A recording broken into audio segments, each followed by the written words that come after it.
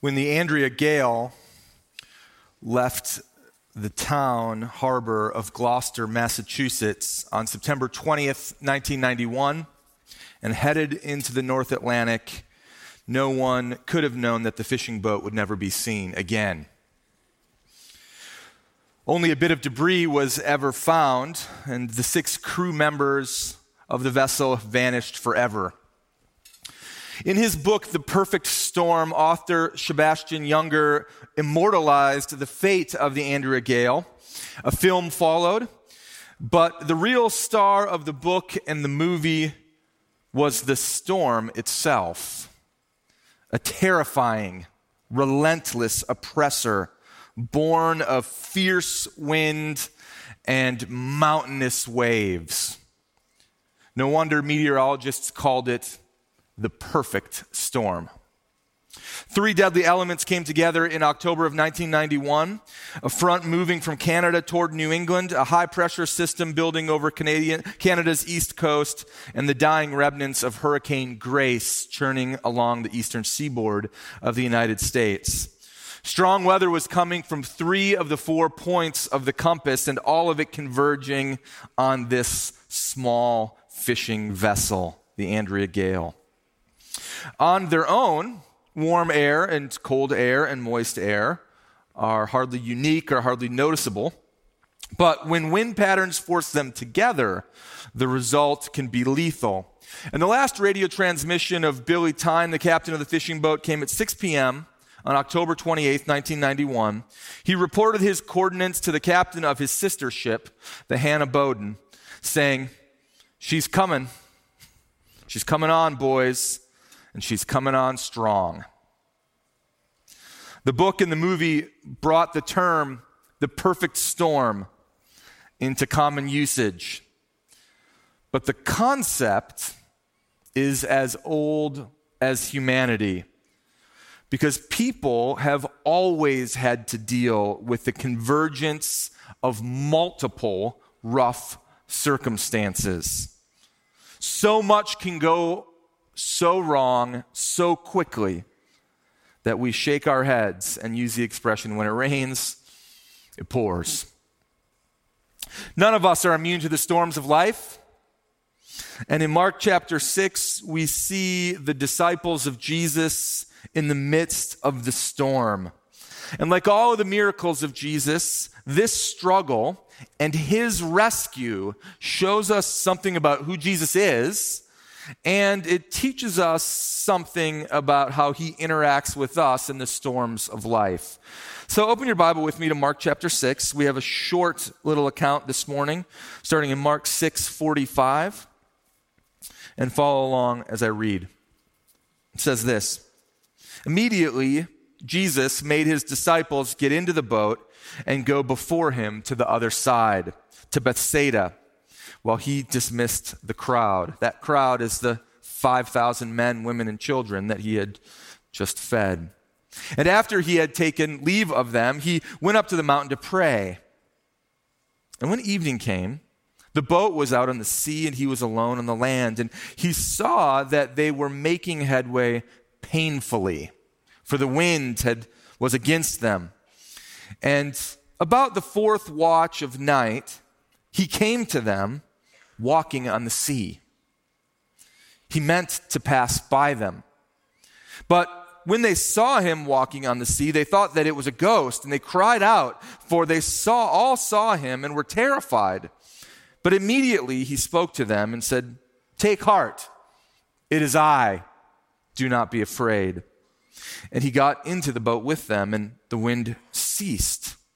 And they were utterly astounded, for they did not understand about the loaves, but their hearts were hardened. And when they had crossed over, they came to the land at Gennesaret and moored to the shore. And when they got out of the boat, the people immediately recognized him and ran about the whole region and began to bring the sick people on their beds to wherever they heard he was. And wherever he came, in villages and cities or the countryside, they laid the sick in the marketplace and implored him that they might touch even the fringe of his garment. And as many as touched it were made well." already experiencing significant weariness, Jesus and his disciples had just spent the day with 5,000 men, plus their wives and children. The spiritual hunger of those people was palpable, and the physical hunger became real. And Jesus showed them that he is able to satisfy all the types of hunger that we have in this life as he taught them God's word and as he fed them through a miracle.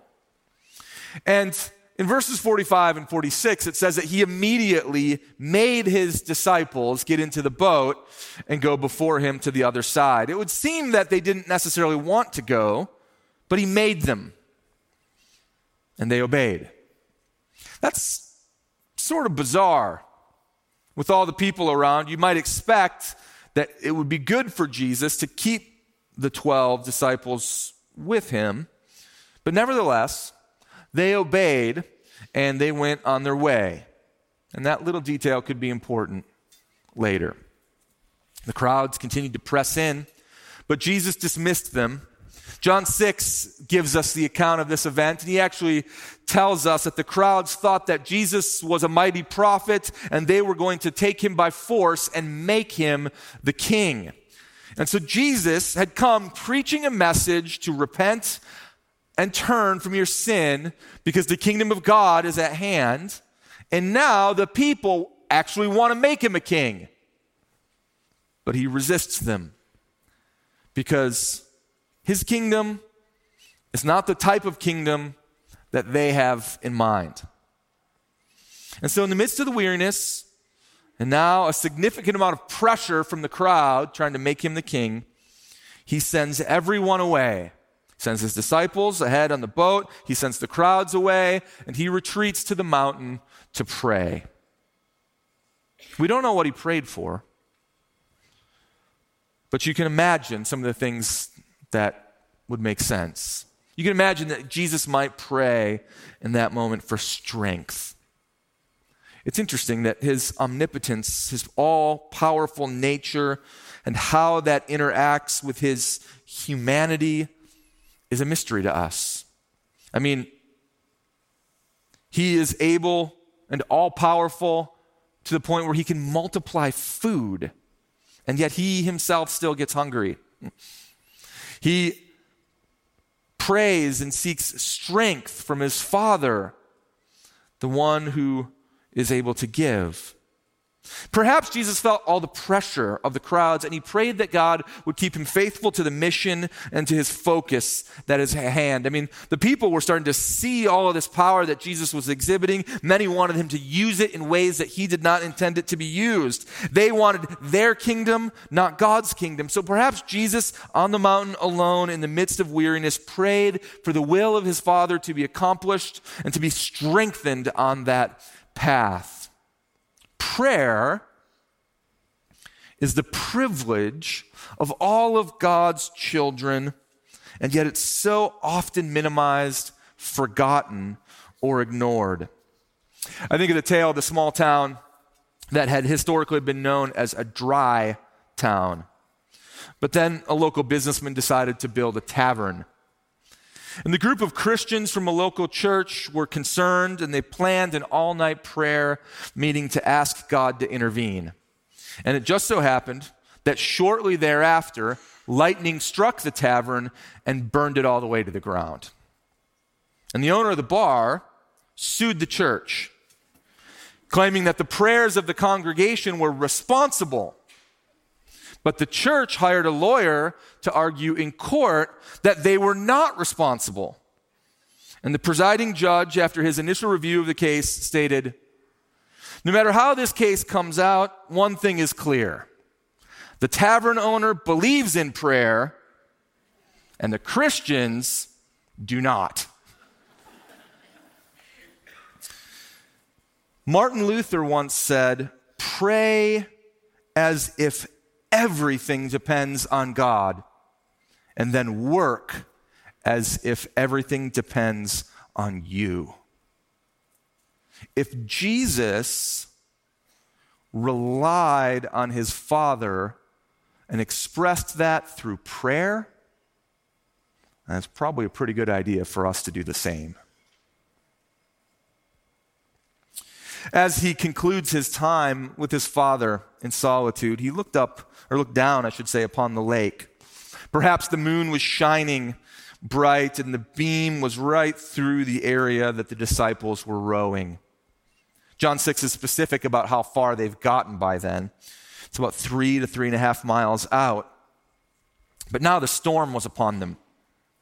And it says in verse 47, when the evening came, the boat was out on the sea, and he was alone on the land, and he saw that they were making headway painfully because the wind was against them. It's such a short description that it's almost easy to gloss over how difficult the struggle of the storm might be. Because when you start to do the quick calculations, you realize that Jesus had probably dismissed them 7 to 8 hours ago. The sails were up at the time. The wind had changed, however. The storm had rolled in, and now they were being pushed further and farther away from their destination. They surely had dropped the sails by now, and they started to row. But if you've ever rowed a large boat into the wind, then you know how much of a painful and frustrating this experience can be. The feeling of exerting all of your strength to solve the problem, to get to the destination, just to keep moving forward, and minute after minute, hour after hour, you're driving the oars in and through the water and pulling back so that every muscle in your arms and your backs and your legs is starting to burn, but there's very little ground being made. Sometimes life feels that way. Maybe you feel that way, even today. Maybe you're pushing forward, expending all of your effort, exerting all of your resources, but you aren't gaining any ground. Life is hard, and the storms are real.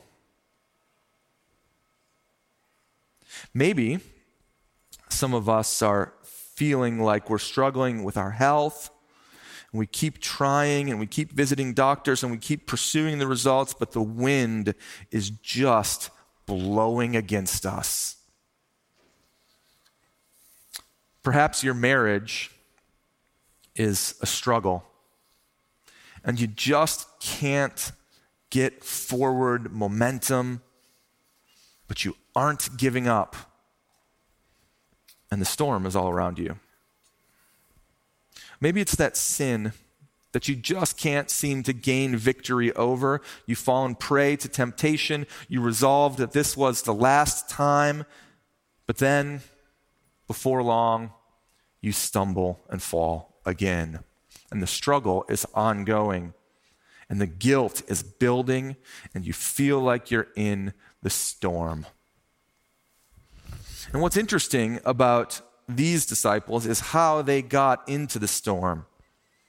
They got into this mess because they were being obedient to Jesus. You see, sometimes the storms in life are self-created, and they're the consequences of our actions. But other times, the storms of life can come upon us when we are doing exactly what we're supposed to be doing. If the disciples had disobeyed Jesus, they would have most likely had a quiet night around the fire, recounted the activities of the day, had some stories and some laughter, had a hot meal, and a good, solid, long rest. And instead, because they obeyed, they're dripping wet, they're exhausted, they're physically rowing for hours, they're making little ground, they're scared, and they're miserable, and they're wondering if this is possibly going to ever end.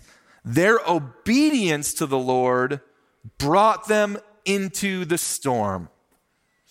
Sometimes your obedience to the Lord will bring you into the storm as well. And you might not even see it coming. And in that moment, there's a very real choice to be made. I could choose the short-term comfort and take the route of disobedience, or I could trust him in the middle of and through the storm.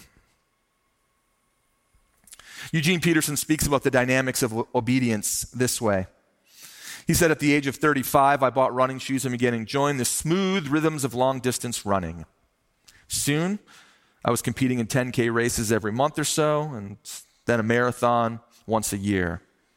By then, I was subscribing to and reading 3 running magazines. And then I pulled a muscle, and I couldn't run for a couple of months. Those magazines were still all over the house, but I never opened one. The moment I resumed running, though, I started reading again, and that's when I realized that my reading was an extension of something I was a part of. I was reading, he says, for companionship and affirmation of the experience of running. I learned a few things along the way, but mostly it was to deepen my world of running. If I wasn't running, there was nothing to deepen. So there's a parallel here with reading Scripture and hearing and obeying God. He said, if I'm not living in an active response or obedience to the living God, then reading about his creation, his salvation, his holiness won't hold my interest for very long. But the most important question isn't, what does it mean? But it is, what can I obey? Simple obedience will open up our lives to the truth of Scripture more quickly than any number of Bible studies, dictionaries, or concordances. There's a good lesson here about the nature of obedience. If the disciples had disobeyed and sought their short-term comfort, they would have missed something and would have never seen or experienced or gained from what was about to happen.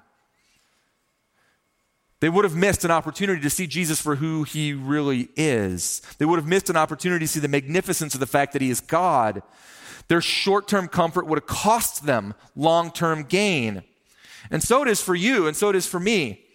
If we choose disobedience, we rob ourselves of the opportunity to see just how the Lord of the universe is going to display his glory in our lives. And that's exactly what Jesus does as he comes to the rescue. Look at verse 48. It says, he saw they were making headway painfully. The wind was against them. And about the 4th watch of night, he came to them walking on the sea. He meant to pass by them. But when they saw him walking on the sea, they thought it was a ghost and cried out, for they all saw him and were terrified. But immediately he spoke to them and said, take heart, it is I. Do not be afraid. And he got into the boat with them, and the wind ceased, and they were utterly astonished, for they did not understand about the loaves, but their heart was hardened.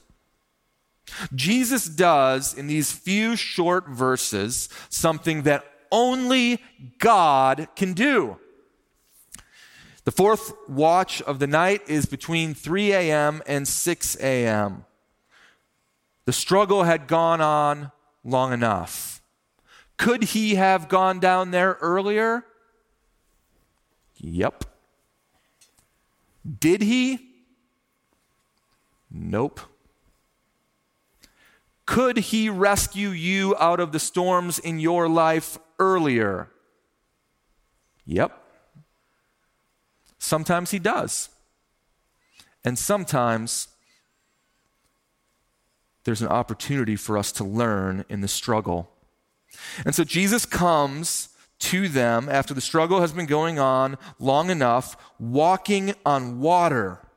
The experience of his true power is being displayed again. The first time that they were in a storm with Jesus. You might remember he was sleeping in the boat, and the focus of the story was on the great power of his word to still the sea and have authority over nature. And here, the greater focus is on his identity and his power. He shows them very plainly he is God. And he does so in 3 ways. Number 1, only God can walk on water. Period. It seems obvious. It might feel trite to read it in just a couple of verses, but just as only God can forgive sins, just as only God can fulfill the nature of the Sabbath, just as only God has the power to miraculously multiply food, walking on water shows that Jesus walks only where God walks. The second way he shows them that he does only what God can do is in his verbal self-disclosure and affirmation. As he walks, he speaks to them. But he identifies himself in a very particular way that is quite striking. He says, "Take heart, it is I. Do not be afraid." It is I. Or in the Greek, that little phrase, ego eimi, which is the self-revealed name of God. It literally translates, I am. In the Hebrew, Yahweh. And so Jesus is in the midst of the storm. The disciples have now been struggling for hours. He walks 3 miles into the middle of the lake, and he says, "Take heart, it is I, and I am God." So you do not need to be afraid. By his own words, he identifies himself as the divine. He not only walks where God walks, but he also takes his name. Thirdly, we see that Jesus was passing them by. That's a really peculiar part of the story, isn't it? Jesus is walking on the water. The disciples think he's a ghost. He assures them of who he is. And it says that as he was walking, he meant to pass them. It's kind of a cruel prank by God. But why would he do that? Well, I think here you have another allusion to the way that God shows himself to his people in the Old Testament. You see, at Mount Sinai, God is with Moses on the mountain, and Moses is communing with God, and he boldly asks God in Exodus 33, "Show me your glory." And God responds this way. In Exodus 33:21, the Lord said, "Behold, there is a place by me where you shall stand on the rock. And while my glory passes by, I will put you in the cleft of the rock and will cover you with my hand until I have passed by." In Exodus 33:19, he said, "I will make all of my goodness pass before you and will proclaim before you my name, the Lord. And I will be gracious on whom I will be gracious, and I will show mercy on whom I will show mercy." In Exodus 34:6, and the Lord passed before him and proclaimed, the Lord, a God merciful and gracious, slow to anger and abounding in steadfast love. God passes before Moses as he is revealing who he is. He does it again at Mount Horeb, the self-revelation of God to the prophet Elijah. In 1 Kings 19:11, he said, "Go out and stand on the mount before the Lord, and behold, the Lord passed by, and a great and strong wind tore the mountain and broke into pieces the rocks before the Lord, but the Lord was not in the wind, and after the wind an earthquake, but the Lord was not in the earthquake. You see, God's self-disclosure to his chosen people was as he passed in front of them or passed by. And if he had addressed them face to face, if God had turned to Moses and squared up with him, he would have been consumed by his glory. And so he passed by so that the engaging experience of his glory and his goodness would be known, and he would live to tell about it. And now, the God-man, Jesus, is allowing his disciples to experience a glimpse of divine glory as he passes them by while walking on the water. There is an awesome separation between God and humanity. God can do what humanity could never dream of doing. This is why Job says in Job chapter 9, God alone stretches out the heavens and treads on the waves of the sea. When he passes me, I cannot see him. When he goes by, I cannot perceive him. God is completely other than you and me.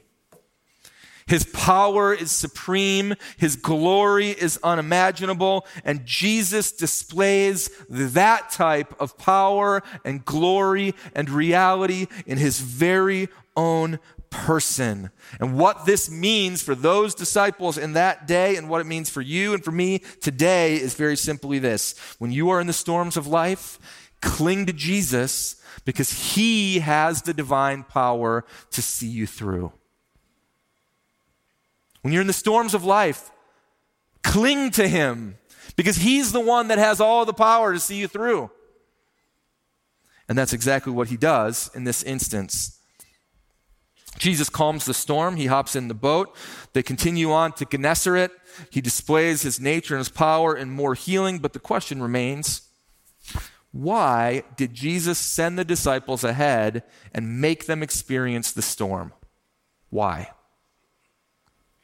Just because he wanted some alone time to pray? No.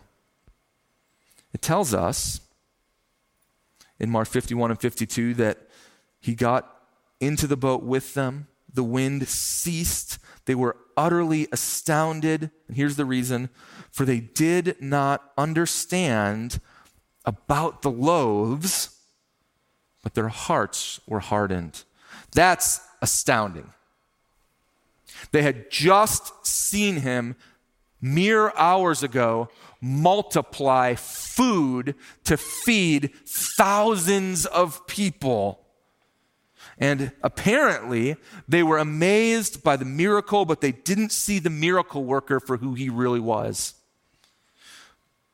Before that, they had gone out, commissioned by Jesus to preach and to heal and cast out demons, things that they would have never, ever done before, things that created in them this incredible experience of supernatural power. But they didn't recognize that the Jesus who had sent them was actually God. It says their hearts were hardened. And so he sends them into the storm so that they will see his divine nature. In the storms of life, cling to Jesus because he has divine power to see you through. I wonder if maybe you are the one who has seen the work of God but not bended the knee to his Son as God. I think a lot of people see incredible things that God does in the world by his hands, but their heart is hardened. They don't recognize the deity of Jesus and thus the need to follow him. And then they forget about those works of God. I think a lot of people hear the words of Christ. Come to him if you're weary and heavy laden, and I will give you rest, he says.